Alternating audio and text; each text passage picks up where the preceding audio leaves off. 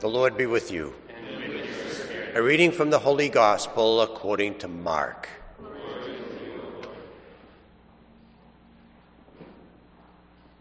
As Jesus was setting out on a journey, a man ran up, knelt down before him, and asked him, "Good teacher, what must I do to inherit eternal life?" Jesus answered him, "Why do you call me good? No one is good but God alone. You know the commandments. You shall not kill. You shall not commit adultery. You shall not steal. You shall not bear false witness. You shall not defraud.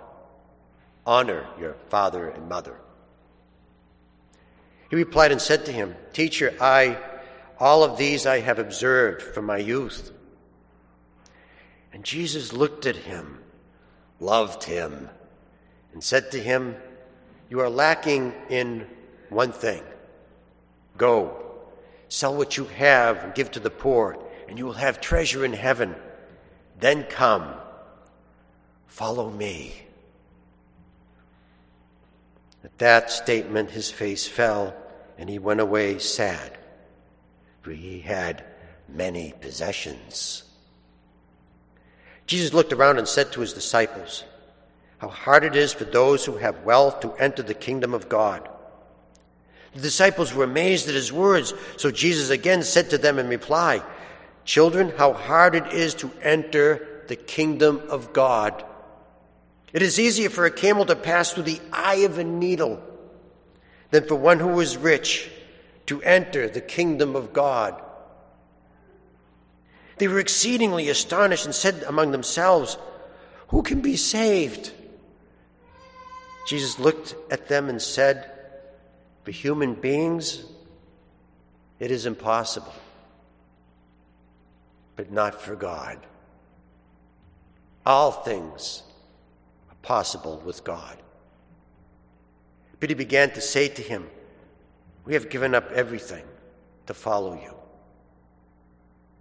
Jesus said, "Amen, I say to you, there is no one who has given up house or brothers or sisters or mother or father or children or lands for my sake and the sake of the gospel, who will not receive 100 times more now in this present age, houses and brothers and sisters and mothers and children and lands, with persecutions, and eternal life in the age to come." The gospel of the Lord. Praise to you, Lord Jesus Christ.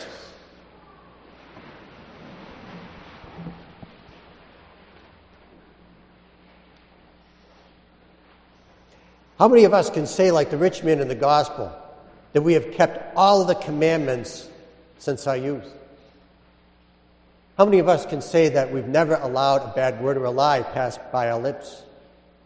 How many of us can say that we've kept this all and every Sabbath? How many of us can say that we've never looked at anybody with lust? How many of us can really say, like the rich man, that we have kept all the commandments from our youth? So can we all agree then that the rich man in the gospel is extraordinary? He is someone that has accomplished something that very, very few people can actually accomplish? That the guy is practically a saint? And yet, Jesus says it is easier for a camel. A camel! A camel goes into your kitchen and straightens up straight, and its head smashes and crashes through the ceiling. You're looking around in your upstairs bedroom. A camel to walk through an eye of a needle. Can't even get a fruit fly in the eye of a needle. So it is easier for this camel to just waltz right through the eye of a needle than it is for a rich person to get into heaven. Are you worried? The disciples are. So maybe we're going to talk about this.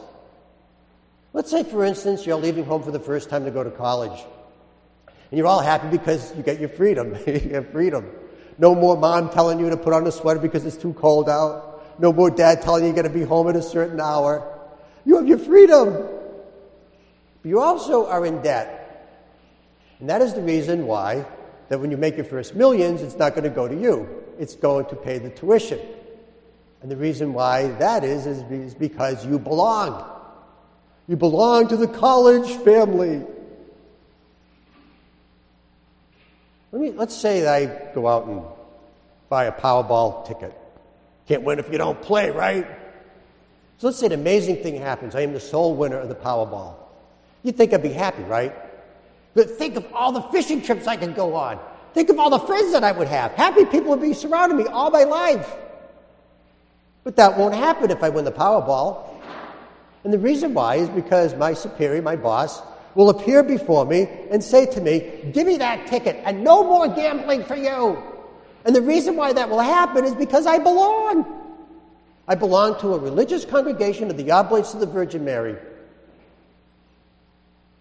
My father is 86 years old. He still works full time. So last winter, there was a storm, and some guy had a house with the roof shingles blew off. So we called my father.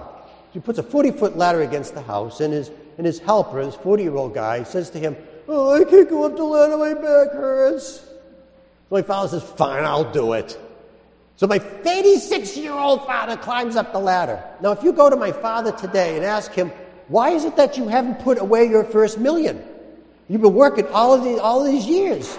My father will tell you because I retired two dentists. And the reason why that the colleges can rip out an old building and put up a new building is because of people like my father paying tuition for the kids. And the reason why is my father belongs. He belongs to a family. And the reason why most of us don't have more money in the bank than we could is because we belong. So now we can turn to the gospel with a rich man and we can understand what happened, what it is that went wrong. And the reason why is because the rich man does not belong. Jesus invited him to come, follow me. And he went away sad because he doesn't belong. But let's give the story a happy ending, shall we? Let's say, for instance, you're the rich man. And Jesus comes to you and says, "So I'll let you have and follow me." And you say to Jesus, "All right, I guess." So you sell all your belongings and you follow the Lord. First thing that happens is you're crossing the Sea of Galilee. And then you see, well, all of a sudden, out of nowhere, Jesus is walking on the water. And after you catch your breath after that shocker, Jesus leads you to the synagogue leader's house where his daughter had just died. See, Jesus takes the daughter and bring her back to life. And after you wipe away some tears of joy, the next thing you know, you're in the upper room. And the Son of God, God, is washing your feet. And then 3 days later, after Jesus had died a horrible death on the cross, he walks in the upper room. And you're witnessing one of the greatest days in human history.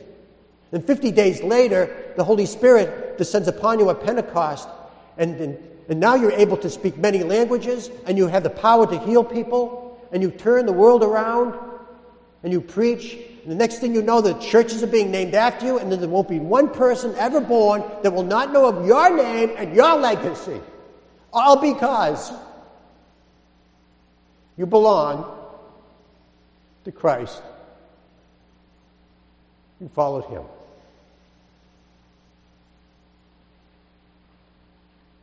The day before I said my first Mass at St. Catherine Siena Parish in Norwood, I went there to practice. And the pastor of the parish helped me. He gave me some suggestions. After the practice, before I went home, he said to me this. He says, "Peter, there's going to be a lot of ups and downs. I've been a priest for 30 years. But if you can just remember why you're doing this, that you're following the Lord, if you can remember that, you'll always be happy." He said that to me 27 and a half years ago. And I can honestly say to you today, He's right.